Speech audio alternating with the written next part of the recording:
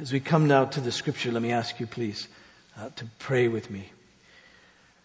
Oh, Father, I pray now as we come to your word that you would grant to us good attention, that we would find great assurance and purpose in this passage, and God, that you would use it to drive us closer to you, our thoughts and our affections and our living. We pray this in Jesus' name. Amen. Turn please to 2 Corinthians and chapter 4. I want to begin reading with verse 1. I don't have it marked out that way in the bulletin, but I'll go through just the first part of verse 16. All right? So I want to begin in verse 1. We went through 6 last Sunday, so I trust that'll be familiar to you. I want to do a brief review, but then to take up these verses beginning with verse 7. So 2 Corinthians chapter 4, verse 1. This is the word of the Lord. Therefore, having this ministry by the mercy of God, we do not lose heart, but we have renounced disgraceful, underhanded ways. We refuse to practice cunning or to tamper with God's word, but by the open statement of the truth, we would commend ourselves to everyone's conscience in the sight of God. And even if our gospel is veiled, it's veiled to those who are perishing. In their case, the God of this world has blinded the minds of the unbelievers to keep them from seeing the light of the gospel of the glory of Christ, who is the image of God. For what we proclaim is not ourselves, but Jesus Christ as Lord, with ourselves as your servants for Jesus' sake. For God, who said, "Let light shine out of darkness," has shone in our hearts to give the light of the knowledge of the glory of God in the face of Jesus Christ. But we have this treasure in jars of clay to show that the surpassing power belongs to God and not to us. We are afflicted in every way, but not crushed, perplexed, but not driven to despair, persecuted, but not forsaken, struck down, but not destroyed, always carrying in the body the death of Jesus, so that the life of Jesus may also be manifested in our bodies. For we who live are always being given over to death for Jesus' sake, so that the life of Jesus also may be manifested in our mortal flesh. So death is at work in us, but life in you. Since we have the same spirit of faith according to what has been written, I believed and so I spoke. We also believe and so we also speak, knowing that he who raised the Lord Jesus will raise us also with Jesus and bring us with you into his presence. For it is all for your sake, so that as grace extends to more and more people, it may increase thanksgiving to the glory of God, so we do not lose heart. Now, I began this week, last Sunday, with a question that fell out of verse 1, where Paul says he doesn't lose heart. You can sort of see the bookends of we do not lose heart from verse 1 and then this first part of verse 16. He'll continue on with that. We'll catch that later. But we began with this question: what keeps Paul from losing heart?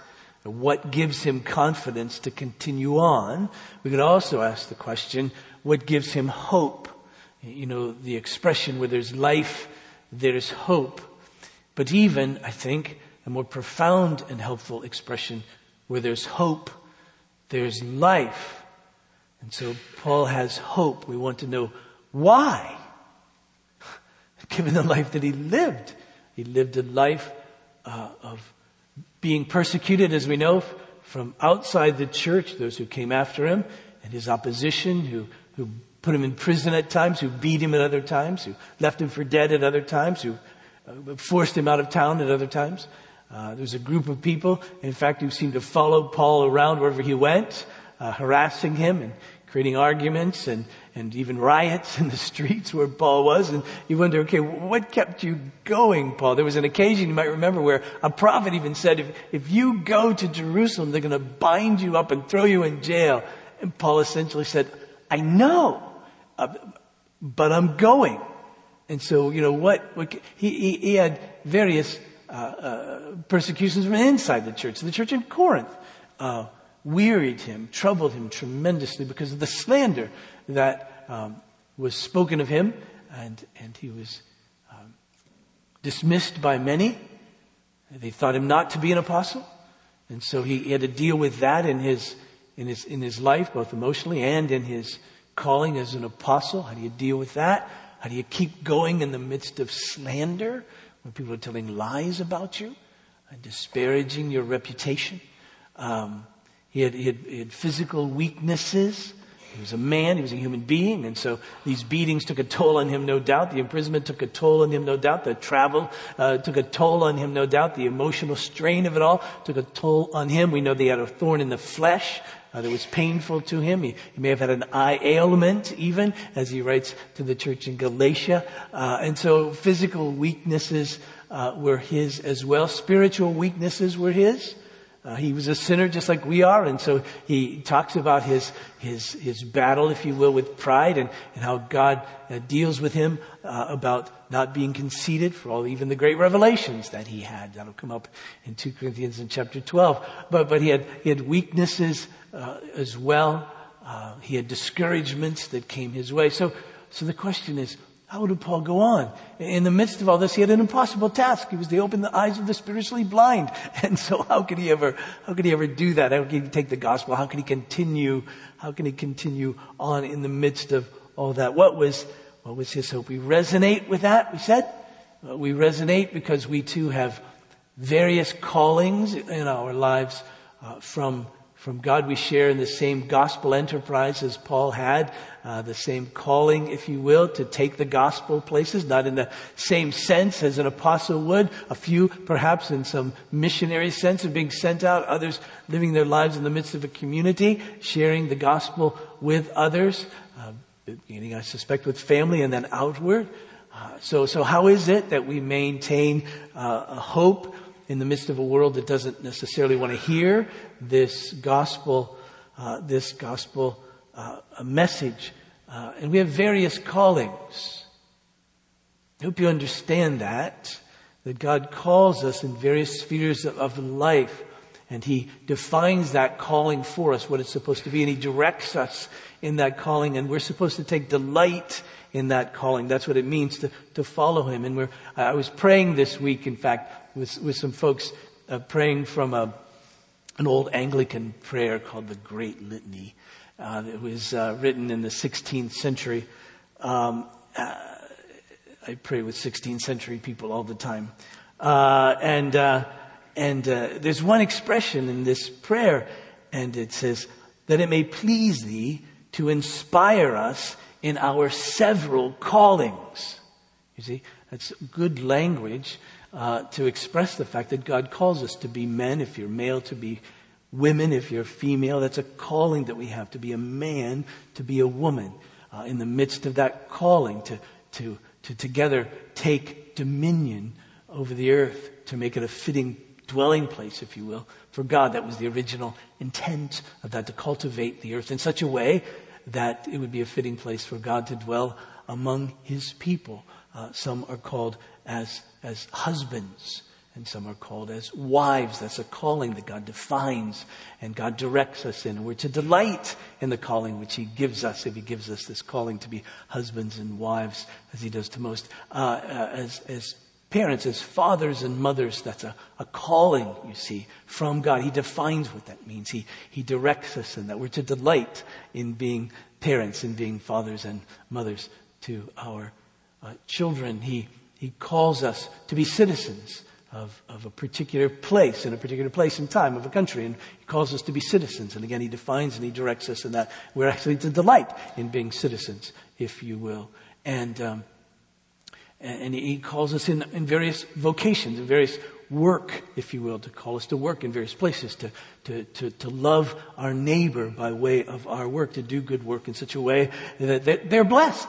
And that blessing comes through our work, but ultimately, you see, it comes from God to them. And so those are various callings we find ourselves ourselves in, all the way from this gospel enterprise through these various other callings. And so the question for us is, what gives us that hope? Talked about this last Sunday, all a review. So what gives us hope in the midst of all that, especially in the midst of a world that may not accept these callings, how God defines these callings, how God directs people in these callings. They may not delight in the callings that God defines and directs in the way that he does, and yet we're to live those out in God's way. And so how do we have hope in the midst of a world that may not be in tune with us and God in the midst of this? What gives us hope to really continue on? What keeps us from losing heart? Well, the answer that we noticed last Sunday is that Paul preached that Jesus was Lord. That he was the Lord, you see. And so he was the one who could open the eyes of the blind. He was the one who could give life to those who are spiritually dead. And so we could trust in Jesus. Jesus is indeed the Lord over life and death. He has authority over people's hearts.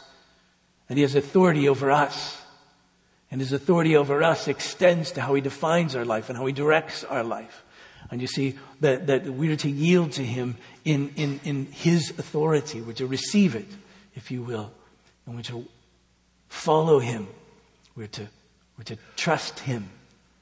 And so, as Paul says, we don't need to change the message. There's a great temptation to change the message, especially in the culture in which Paul lived. I mean, you would think if he could only change the message in certain ways, then maybe he would be more accepted by the people in Corinth. Maybe he would be more accepted by his detractors, and maybe he wouldn't be run out of town so much, and maybe he wouldn't be persecuted as much. And so if he could change the message, there were those called the Judaizers in Paul's day who wanted more of Moses and more of Old Testament law in the context of the life of the believer. And if only Paul had said, all right, you have to follow these Old Testament rituals and ceremonies. If only he would put that in and said, yeah, that's required to be a Christian, to be a follower of Jesus, to be saved. If only he had said that, he would have spared himself a lot of grief, it seemed. But he knew he couldn't. Because Jesus is the Lord, and only Jesus can open blind eyes and give life. And that only comes by way of the truth of the gospel. He couldn't change it, else he would utterly fail in his calling. In our day, one of the criticisms that we receive as Christians is that this gospel message is so exclusive. We say that Jesus, believing in Jesus, who he is, what he did, is the only way of salvation. And we take, quite frankly, a lot of grief for that message, because people think it sounds arrogant of us, or that we're narrow-minded, or even bigoted, if you will. Why can't there be other ways than this one? And we would save ourselves some trouble, I suppose, if we changed it, but then we would lose it if we changed it. Because it was Jesus who said, I'm the way, the truth, and the life. No one comes to the Father except through me. And so if we changed it, so what keeps us? What gives us hope? Well, the hope is that that's true. The hope is that really brings salvation, believing that Jesus, that message. And so if we changed it, we'd lose everything. And we get criticized because we talk so much about sin and guilt, because the message, the guts of the message of the gospel is forgiveness of sins. But you see, to receive forgiveness of sins means I must first believe that I'm a sinner and I need forgiveness, and that my sin is such that it incurs the wrath of God against me and condemns me, and people want to say, well, I'm not that bad.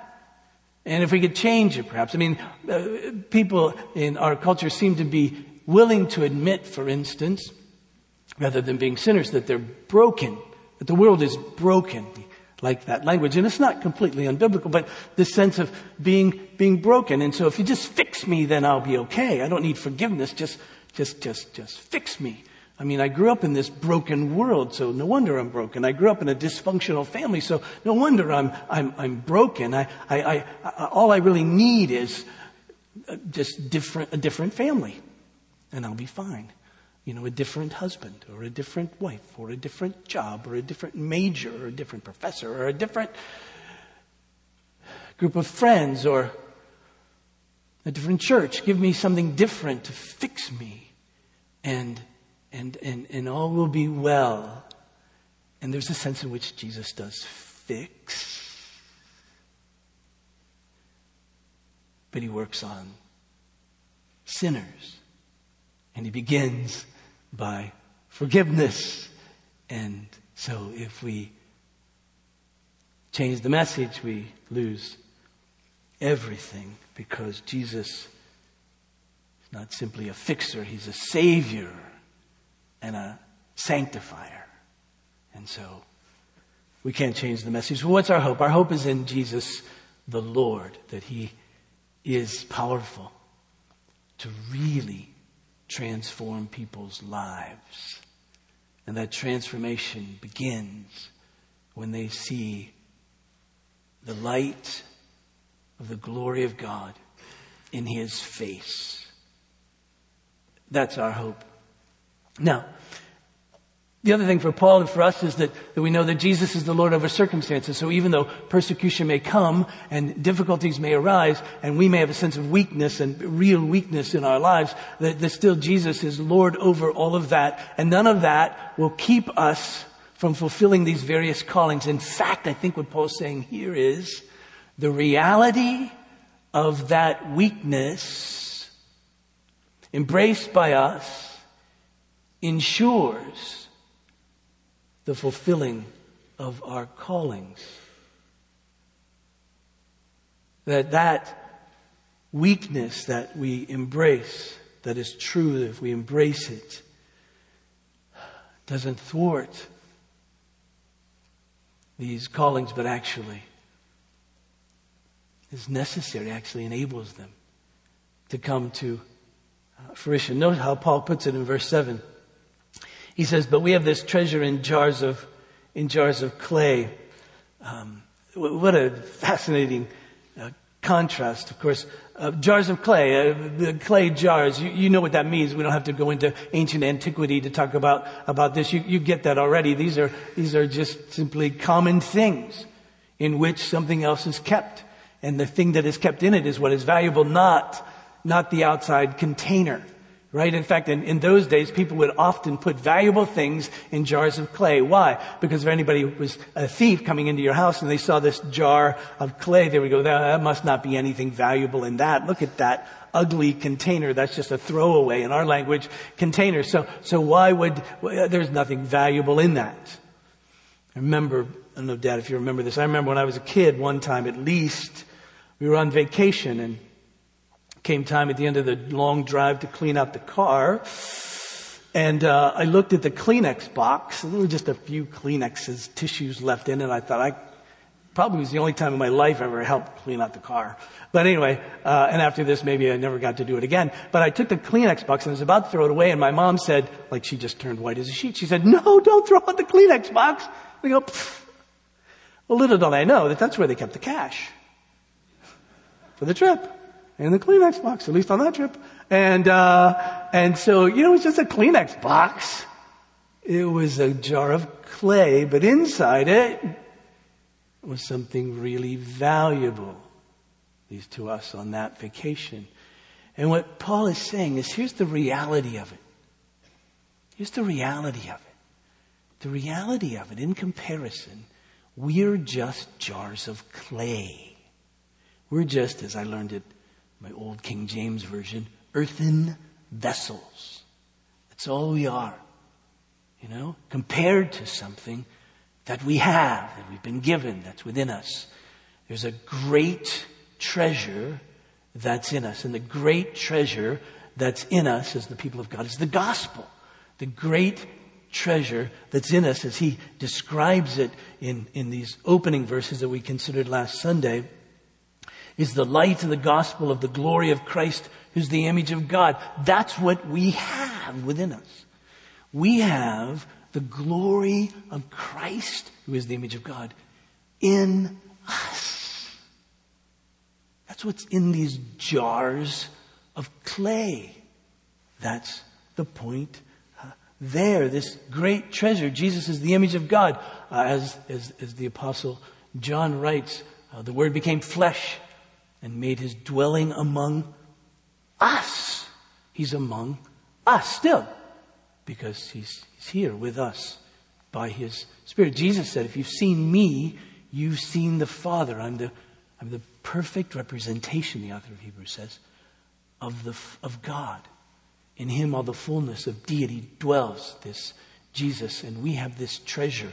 We have this treasure in the gospel. He puts it like this in verse 6. He says, let light shine out of darkness, has shone in our hearts to give the light of the knowledge of the glory of God in the face of Jesus Christ. That's the treasure. That's what we have. And he says, all right, now, how are you going to see that? Well, you're not going to see that if the jar that it's in is more glorious than the treasure that's within. If the box that it's in is just simply glorious, is shining, you'll stop at the box. You'll never go in. But Paul says, trust me, we don't have that problem. And you need to get that, church. We need to understand that, people in Corinth. You need to understand that I don't have that problem, Paul says, and we don't have that problem, because compared to it, we're just jars of clay. They're not supposed to stop with us. They're not supposed to be enamored with us. These super apostles that are preaching that look so great, don't be enamored with them. If you're enamored with them, you'll miss the truth.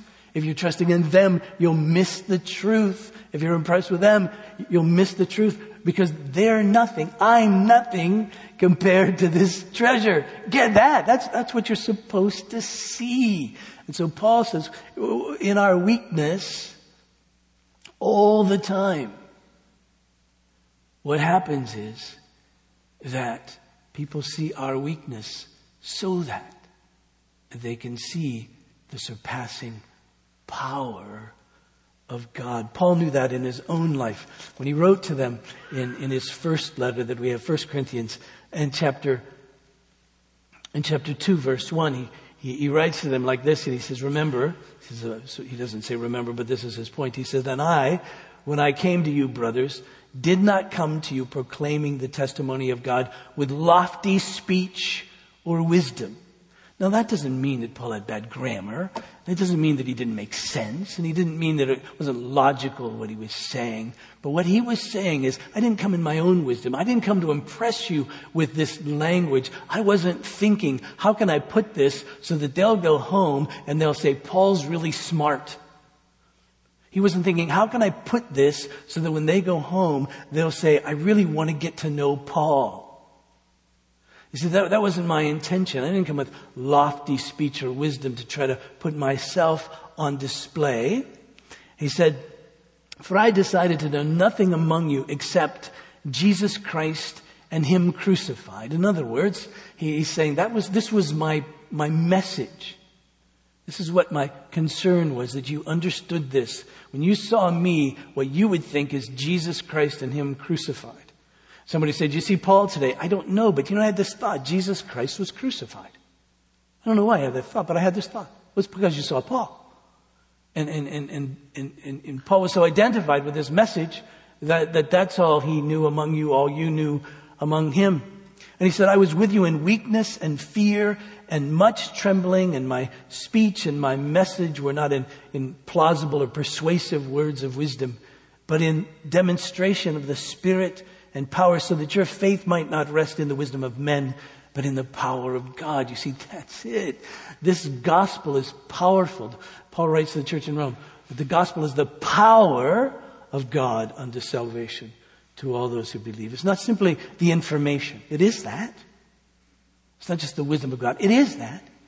But it's also the power of God. You see, it needs power that we don't have, you and I. It needs power to change a person's life, as we talked about last Sunday, to open blind eyes, so that we'd never forget that the gospel can open blind eyes. Jesus gave sight to a man born blind and said, "I'm the light of the world." Remember? And to show that it can give life to those who are spiritually dead, he raised Lazarus physically from the dead. And see, if I can do that, I can change people's hearts. That's the point of it, you see. And so Paul says, I don't want you to be thinking about me. I want you to be thinking about Jesus, because that he is the power of God. In chapter 1 of this first letter, again, this very familiar passage, verse 18, "For the word of the cross is folly to those who are perishing, but to us who are being saved, it's the power of God, you see. For it's written, I'll destroy the wisdom of the wise, and the discernment of the discerning I will thwart. Where is the wise man? Where is the scribe? Where is the debater of this age? Has not God made foolish the wisdom of the world? For since in the wisdom of God, the world did not know God through wisdom, their own wisdom, it pleased God through the folly of what we preach to save those who believe. For Jews demand signs and Greeks seek wisdom, but we preach Christ crucified, a stumbling block to Jews, folly to Gentiles." So Paul's going into Corinth knowing that, naturally speaking, the Jews to whom he speaks are going to say, a crucified Messiah is no sign of salvation for us. He knows that's what they're thinking. And he knows that thinking is intertwined with Satan, even, and their own sinful natures.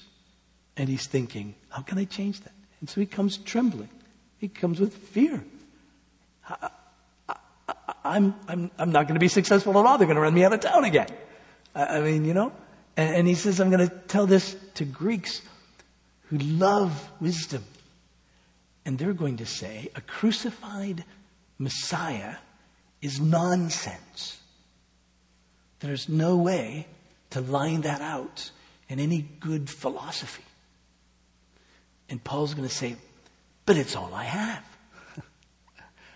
And how does he have any hope in the midst of that? Because he knows that Jesus is Lord. And so he knows that the Lord Jesus is there. And he knows the Lord Jesus can change people's hearts, can open their eyes, can change their hearts. And so that's his hope in the midst of all of this. And then verse 24, but to those who are called, both Jews and Greeks, Christ, the power of God and the wisdom of God. He's saying, but if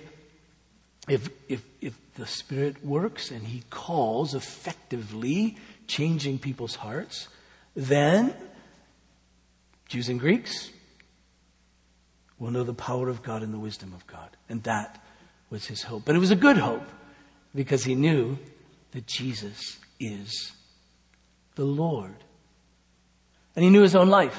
When he writes this expression in verse 6, for God who said, let light shine out of darkness, he's referencing, of course, Genesis. God is able to call things into being that aren't. And he's also referring to his own life. Because when he was on the road to Damascus, it was a big light that came. And it was the light of the knowledge of the glory of God in the face of Jesus. And fascinatingly, ironically, it blinded these eyes. While at the same time, it opened his spiritual eyes to be able to see. And that, of course, was Paul's hope. And so, you see, the reality of his weakness actually enhanced the message. The reality of his weakness enhanced or made successful even his message because there was no confusion. Now we have a tendency to think of Paul as strong and forceful and all of that. That wasn't their impression. They said, he's very unimpressive. His speech is actually rather weak. And he said, when you look at me after the beatings, when you look at me after the life I've lived, I'm not an impressive figure. So there's no confusing here at the end of the day. When I go to sleep at night, Paul would say, I don't think, well, I was great today. I mean, do you see how many people believed? He goes to bed at night, and before he hits his bed, he's on his knees, and he's saying, wow, Lord Jesus, look what you did today. This is amazing. His confidence is in the Lord. One commentator, Philip Hughes, puts it like this. Let me read this quote. He says, there could be no contrast more striking than that between the greatness of the divine glory, that is the treasure, and the frailty and unworthiness of the vessels in which it dwells and through which it is manifested to the world. Paul's detractors had contemptuously described his bodily appearance as weak and his speech as of no account, hoping therefore to discredit his authority. But it is one of the main purposes of this letter to show that this immense discrepancy between the treasure and the vessel serves simply to attest that human weakness presents no barrier to the purposes of God. Indeed, that God's power is made perfect in weakness, as the brilliance of the treasure is enhanced and magnified by comparison with a common container in which it is placed. And when I think of that, I think, what a relief. What a relief. You know? As we try to teach our children these things. What a relief. That it's not based on our persuasiveness and cleverness, but it's based upon the power and the wisdom of God at work. He's at work. He really is at work. And we can trust him because he's the Lord. And as we live out our lives, you see, it's the Lord who is at work, the wisdom and the power of God. Then Paul goes on to give his credentials. This is his resume, and it's not very impressive in a way, at least as he talks about himself, because he talks about himself just like we would talk about ourselves, these very same kinds of things, give or take the persecution in the same way that he had it. But notice verse 8, he says we're afflicted, we're perplexed. Verse 9, we're persecuted and struck down. Those categories. When he said he's afflicted in every way, saying, I'm a human being, I'm afflicted in every way, and even more so, if you will, for Jesus' sake. This expression afflicted means I feel pressure. That's what it means to be afflicted. I feel pressure. You know pressure. You know what pressure feels like. Paul says, I feel this pressure. He knew the pains of life, weariness and illness and all of that. He knew the pressures spiritually of trying to live righteously, trying to serve Jesus with a good heart, joyfully, just as we do. He knew pressures emotionally. The slander didn't feel good in his life, right? He knew that. He found himself at times discouraged. He knew that. He felt the pressure of what to do now, where to go now, what to write now. You know, he was a man. God was at work in him clearly, but he was a man. He knew the pressures of life. He knew fear. He knew the pressure that came for serving Jesus and perhaps being persecuted in the midst of all that. So he knew this kind of pressure, this kinds of discouragement. He knew pressure socially. He was not the most popular guy in town most of the time. But notice what he puts. He says, I'm afflicted in every way, but not crushed. I mean, it's by the way, it's the but nots that are important in these sentences. Everything looked like that the pressure would get to him. Everything looked like the pressure would back him into a corner. Everything would look like this pressure would kill him, would crush him, would keep him down. But it didn't. There was hope, you see, even in the midst of the pressure. And I think in the context of my own life, yes, okay, I need that same hope in the midst of of the pressures of the life that I feel. Notice he puts it like this. He says he's perplexed, which is my favorite of all of these, the ones I identify probably with the most. He was bewildered. He didn't know what to do, right? He was at a loss. Well, what should I do here? I mean, again, we see the end result of a lot of Paul's struggles as he writes these letters, but you got to know in the midst of these, as these letters are brewing within him, as he's trying to find the right word, yes, inspired by the Holy Spirit, but still worked out in this miraculous, mysterious way in him. He's trying to figure this out. He's trying to, where do I go next? Who do I talk to next? Who do I write to? Do I write them a letter or do I go visit them? Right? Do I send Titus with this? Do I leave here and go and try to find Titus to figure out what's going on? I mean, he had those same kinds of things. You and I have these same kinds of things. We're bewildered at times. We're perplexed at times. How do I really show the love of Jesus in this situation? We've been in situations. We want to love people well, but we're bewildered. What would be the best expression of love to them? Would it be to say a hard word right now? Would it be to say an easy word right now? Would it either to sort of overlook that right now or deal with that right now? Well, we know those things. We're bewildered. God, why does it look like other people are doing well and I'm struggling and they're not? Parenthetically, they are, by the way. You just don't know it, but they are too. So just drop that one. But we were bewildered by that. You know, why do their lives look so good and mine? God, do you really hear my prayers?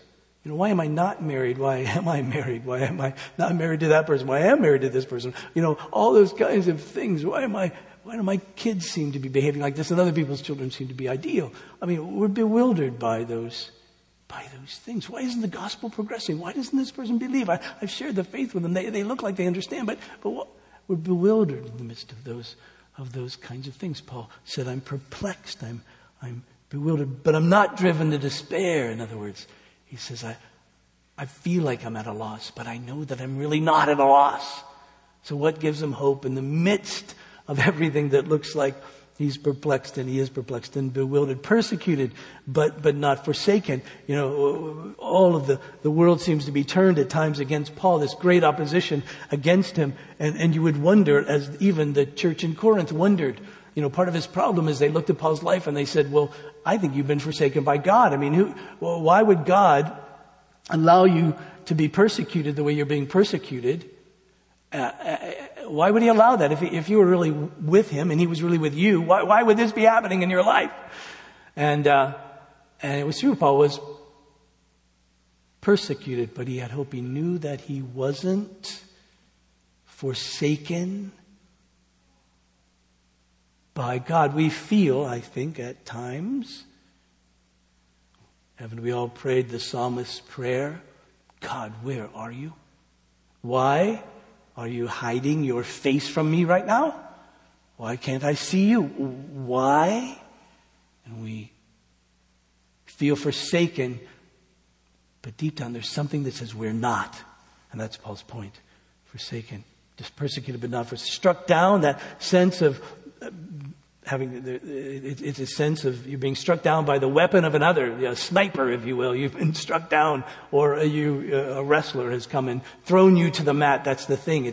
They've attacked and thrown you down. And whether Paul felt that from Satan, whether he felt that from others, whether he felt that just in the opposition to his ministry, always being put down, always being cast out, how he felt that. And it looked like it would destroy him, but it didn't destroy him. He got up and kept going on. There's a wonderful account, I think I have time for this, a wonderful account in Luke, it's sort of Acts somewhere. Acts, maybe I can't find it. I'm sorry, I missed it. It's somewhere. It's in Acts. It's on the right-hand page, bottom, up to the left-hand column of the other page. This wonderful attack, this attack on Paul. And yet, even in the midst of this attack, he gets up and he goes on. They leave him literally for dead. Here it is, Acts 14, verse 19, bottom of the right-hand page, told you. But Jews came from Antioch and Iconium, and having persuaded the crowds, they stoned Paul and dragged him out of the city, supposing that he was dead. But when the disciples gathered around him, he rose up and entered the city. And on the next day, he went out with Barnabas to Derbe. And when they had preached the gospel to that city, he made many disciples. They returned to Lystra and to Iconium and to Antioch, strengthening the souls of the disciples, encouraging them to continue in the faith and saying that through many tribulations, we must enter the kingdom of God. How subtle is that description? When they beat him up, they left him for dead. And then the disciples come out. We don't know what they did, but the disciples came out and he got up and he went on and he said, oh, by the way, I got this message. You'll experience a lot of tribulations. Trust me. Right? He was struck down, but not destroyed. He had hope always in the midst of all of this. And that's just simply true. And that's Paul's proof. He says, listen, we're the jars of clay. We're easily broken. But that's all right. Because even in the weakness, the power of God is manifested. Because look at my life and look at yours. Even in the midst of pressure, somehow we're not crushed. We're still here. I mean, one of the great things about Sunday worship, routinely, regularly, is to show up so that we know you haven't been crushed. You haven't been destroyed. You haven't been forsaken. Oh, they're here. This is great. Right? Because we know the lives that we live. And so Paul says it's an amazing encouragement to all of us to share life together, to know what we go through, to know the difficulties of life, the culture in which we live, the families which we live in, and the work that we have, and all of that, and still show up together. And there's this great relief every Sunday. They know they're not forsaken. They're not crushed, right? They're not at a loss. They really do. This hope that we have. And Paul says we have this hope. Notice verse 10. And these verses I'm about to read are, to me, some of the most profound sentences in all of the Scripture, to the point that when I read them, my soul is just simply quieted. I'll say something about them, but my sense is I'm going to say more than I know. All right? I'll say things that make sense, but I'm not sure yet, even at my advanced age. I'm not sure yet that I understand exactly what they mean. Verse 10. He said, we're always carrying in the body the death, literally, I think better, the dying of Jesus, so that the life of Jesus may also be manifested in our bodies. For we who live are always being given over to death for Jesus' sake, so that the life of Jesus may also be manifested in our mortal flesh. So death is at work in us, but life in you. Now, there's a tendency always, at least for preachers, and even I think as we read the Bible, to take every passage of Scripture and apply it personally and to everyone. But I want to begin, and I'm going to do this very quickly, but I want to begin with just thinking this through Paul's life first. Because there's a sense of uniqueness in him that we have to admit. He was this apostle. He was called to be an apostle to the Gentiles, this first apostle going out with the word. And he was called to write Scripture infallibly. And so his calling seems different. I suppose other than Jesus, there's no one more important in the life of the church than Paul, maybe in the world to the life than Paul, in terms of what we learned from him and how God used him and all of that. And so I think as I read this through his life, I can see it sometimes more clearly than I can see it in the context of my own life.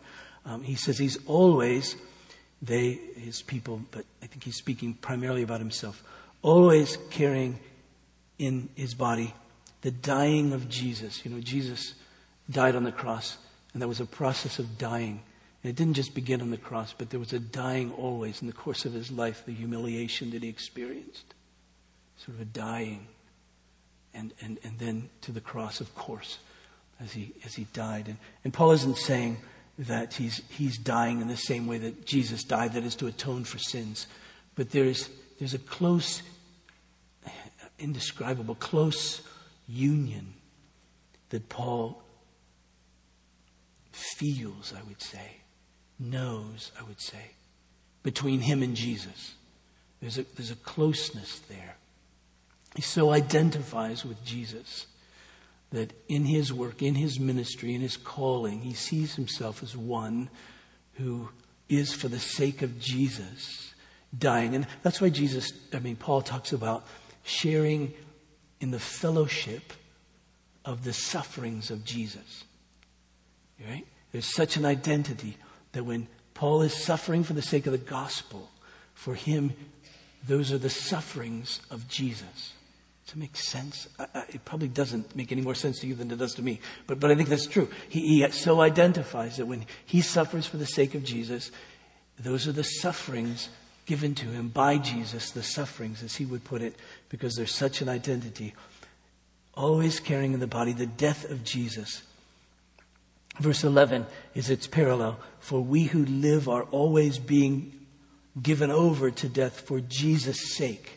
See, so he says, I'm dying. I'm giving my life for the sake of the gospel. I'm giving my life to bring the gospel to you. And in that giving, here's what happens. He says, so we're always carrying in the body the death of Jesus so that the life of Jesus may also be manifested in our bodies. He says, even in our weakness, even in our dying, even in the giving of ourselves, for the sake of the gospel, what is seen, what is experienced by us is real life. Jesus died, was resurrected. We're dying, and the resurrected life of Jesus is being manifested in our bodies, even as we give ourselves in love, even as we give ourselves for Jesus' sake. And I would say even as we die, so that the life of Jesus may also be manifested in our body. For we who live are always being given over to death for Jesus' sake, so that the life of Jesus may also be manifested in our mortal flesh.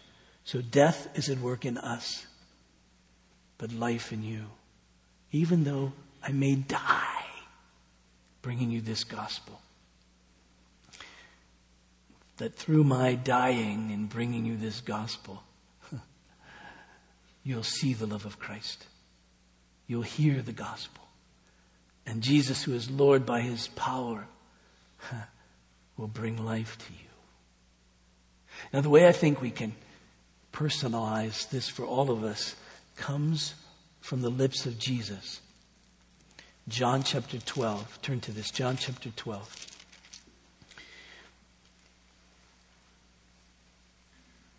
And verse 23. And Jesus answered them, the hour has come for the Son of Man to be glorified. Truly, truly, I say to you, unless a grain of wheat falls into the earth and dies, it remains alone. But if it dies, it bears much fruit. Now, Jesus would apply that first to himself. This is what's going to happen on the cross. Like a seed, he's going to die. But in his death, life will come. A great harvest. Us, believers. But then he goes on to make it very personal to his disciples. Whoever loves his life loses it, and whoever hates his life in this world will keep it for eternal life. So Jesus is saying that you must, like a seed, die. And the way that we die is to not love our lives, but rather hate our lives. Sorry, this is coming so late. I'll review it next week too. Give you a week to think about it. But this hating our lives, not loving our lives, is an idiom. It's a figure of speech. It's a way. It's a comparison. Because what he's saying is that when we love our lives that cause us to lose it, it means that we've idolized our lives. We love them to such a degree that we define our own life by our own wisdom and our own passions and our own desires and our own plans. And we direct our own lives by what we think, by what we think would make us happy and prosperous and successful and all of that. And that's where we find our delight. He says, when you idolize your life by loving your life, you're going to lose it. So in that sense, you must hate your life. You must yield your life. You must give your life over to Jesus, if you will. The Lord who takes it. You must yield it to him. And then you'll really find life. And what comes from that death is real fruit. Fruit in your life. And you'll even find it in the lives of others. And then Paul's final hope, verse 13. Since we have the same spirit of faith according to what has been written, I believed and so I spoke. We also believe and so we also speak, knowing that he who raised the Lord Jesus will raise us also with Jesus and bring us with you into his presence. For it's all for your sake. I'll tell you, I wish I could say that. Don't you wish you could say that? Don't you wish you could say at the end of your life to others whom you loved, I live for your sake. Right? For it's all for your sake, so that as grace extends to more and more people, it may increase thanksgiving to the glory of God. And so when Paul saw people turn and give thanks to God, he never thought they should thank me. He thought, this is great. This is great. In my weakness, in my giving myself, in my dying every day, they saw Jesus. It's a great story in Judges about the life of Gideon. You might remember it after various and sundry occurrences in Gideon's life. He was called to go fight the Midianites, and he was excited about that. And so he took the 300 men that he had, and they took up trumpets, and they took up jars of clay. And in the jars of clay, they put lamps, they put lights, they put torches, if you will. You couldn't see through the jars of clay. And then they went to fight, and the trumpets blew, and they smashed the clay jars, and all you could see was this great light. And the enemy was destroyed. You get it? In the course of our lives, in our weakness, in our dying, for Jesus' sake, the light miraculously, mysteriously, amazingly will shine. Don't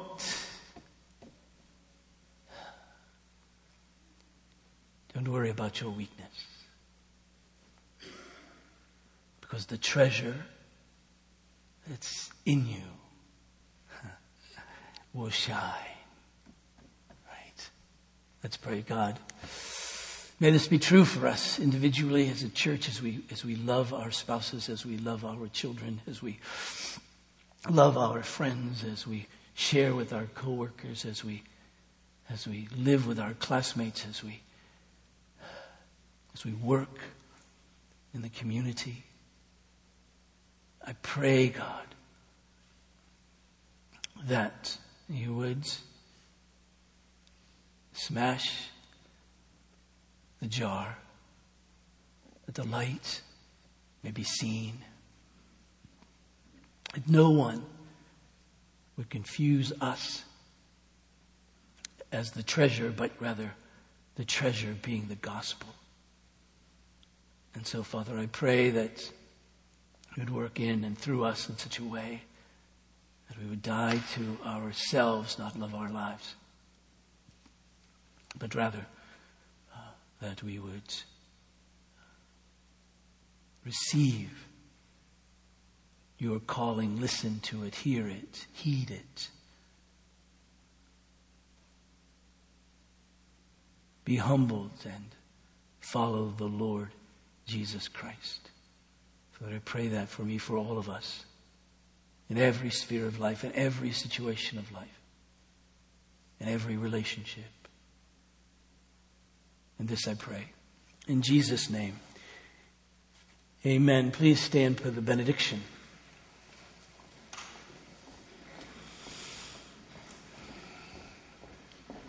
You know, you always get up slowly for the benediction, but today you have a good excuse. That was heavy, right? That was heavy.